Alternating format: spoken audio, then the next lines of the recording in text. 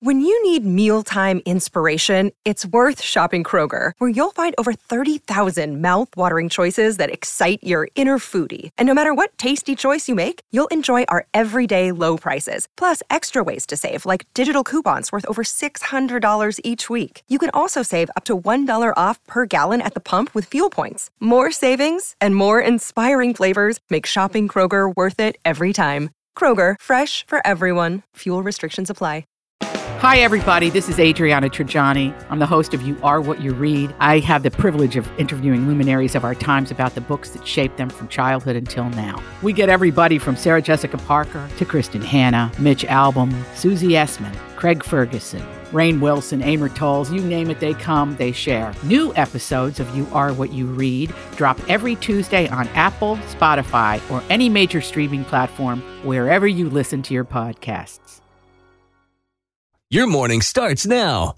It's the Q102 Jeff and Jen podcast, brought to you by CVG Airport. Fly healthy through CVG. For more information, go to CVG Airport /fly healthy. The annual Madden NFL video game prediction. Yeah. How exciting is this? What do they know, right? What do they know? What do they know? The Madden NFL video game. Here it is. This is it was based on a simulation, and they say the Chiefs are going to beat the 49ers 30-28. Chiefs quarterback Patrick Mahomes will be named the MVP. Now, oh, really? Yeah. Worth mentioning, Madden has been wrong the last 3 years. So they'll either make a fourth mistake or they'll break their streak. Fourth mistake. Yeah. Kicks off Sunday at 6:30. CBS.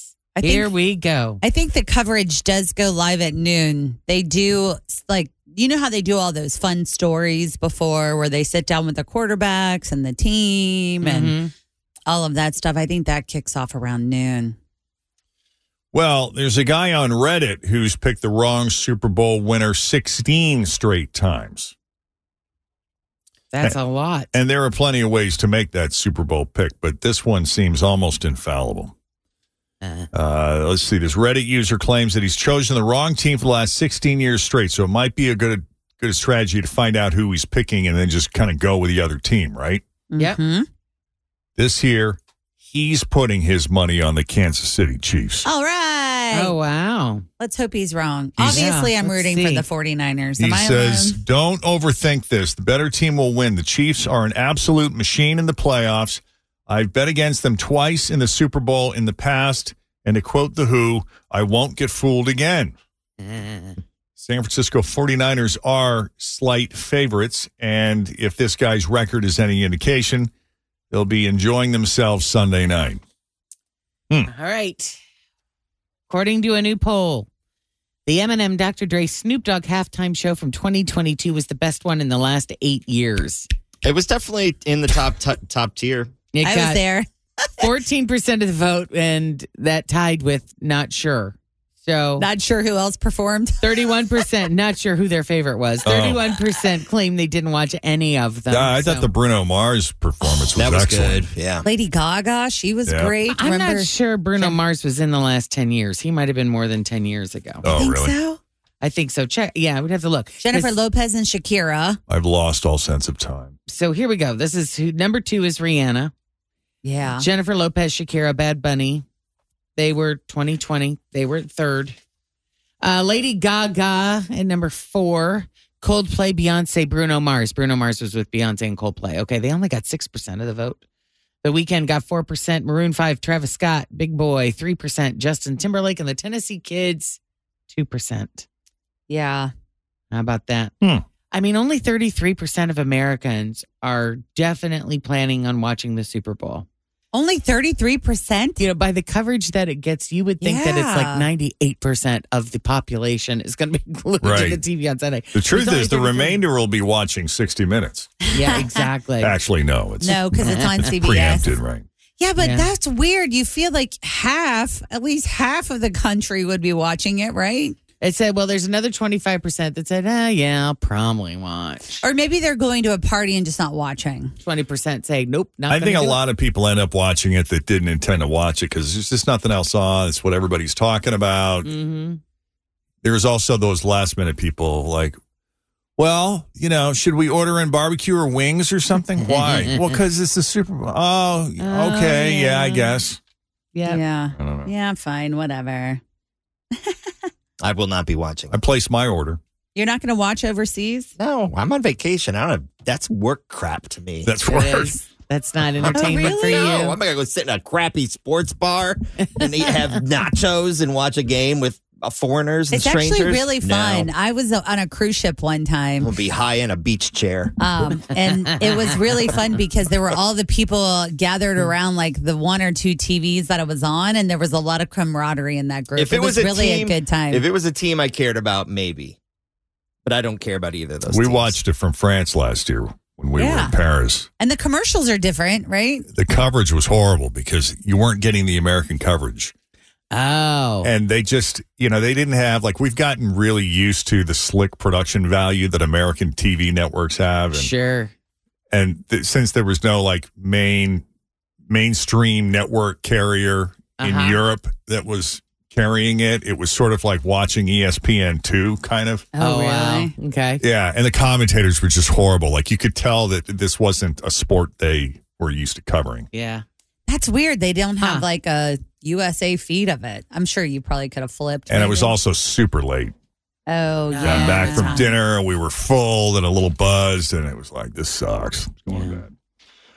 We'll take a quick break here. Coming up, we got a bunch of other stuff to get you caught up on. Just all the marketing and everything that is associated with the Super Bowl, including Taylor Travis butt wipe billboards. Mm-hmm. We'll give you the latest. This is the Jeff and Jen Morning Show on Q102.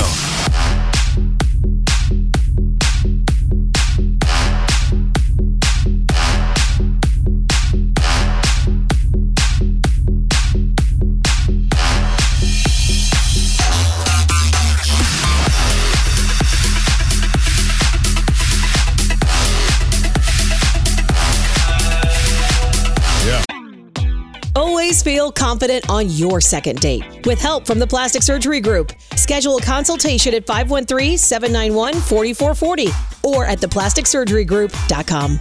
Surgery has an art.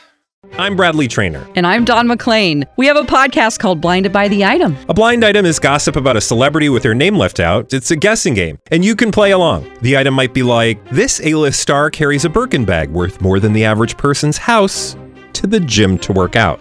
Pretty sure that's J-Lo. And P.S. the person behind all of this is Kris Jenner, LLC. We drop a new episode every weekday so the fun never ends. Blinded by the Item. Listen wherever you get podcasts and watch us on the Blinded by the Item YouTube channel.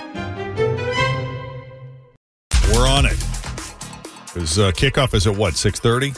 Yes. They usually start coverage, no joke. You were joking noon during the Facebook Live video, but that wouldn't surprise me at all. Yeah. Right.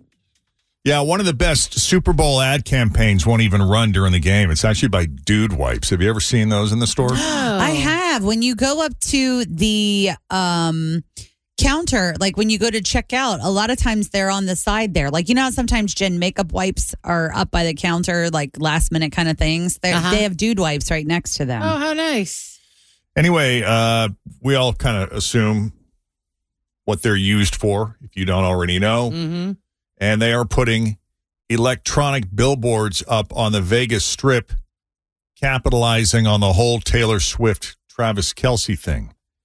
And there's all kinds of different slogans like, we love a clean tight end too. Nice. Or a good Swift cleaning that's tailored to your end zone. That's pretty funny. That's great. We like a good That's pun up great. in this place. Yes, we do. If you're living in the tortured TP department, welcome to the wet wiping era. The wet wiping era. And it's me. Hi, I'm the solution. It's me, not TP. Oh, that's There pretty you go. fun. I mean, this marketing cute. meeting had to have been fun, right? Yeah. Oh, yeah, for sure. I would say working there in general is probably fun. Dude Wipes. Yeah. Yeah. Here are the latest ads to get leaked ahead of the big game.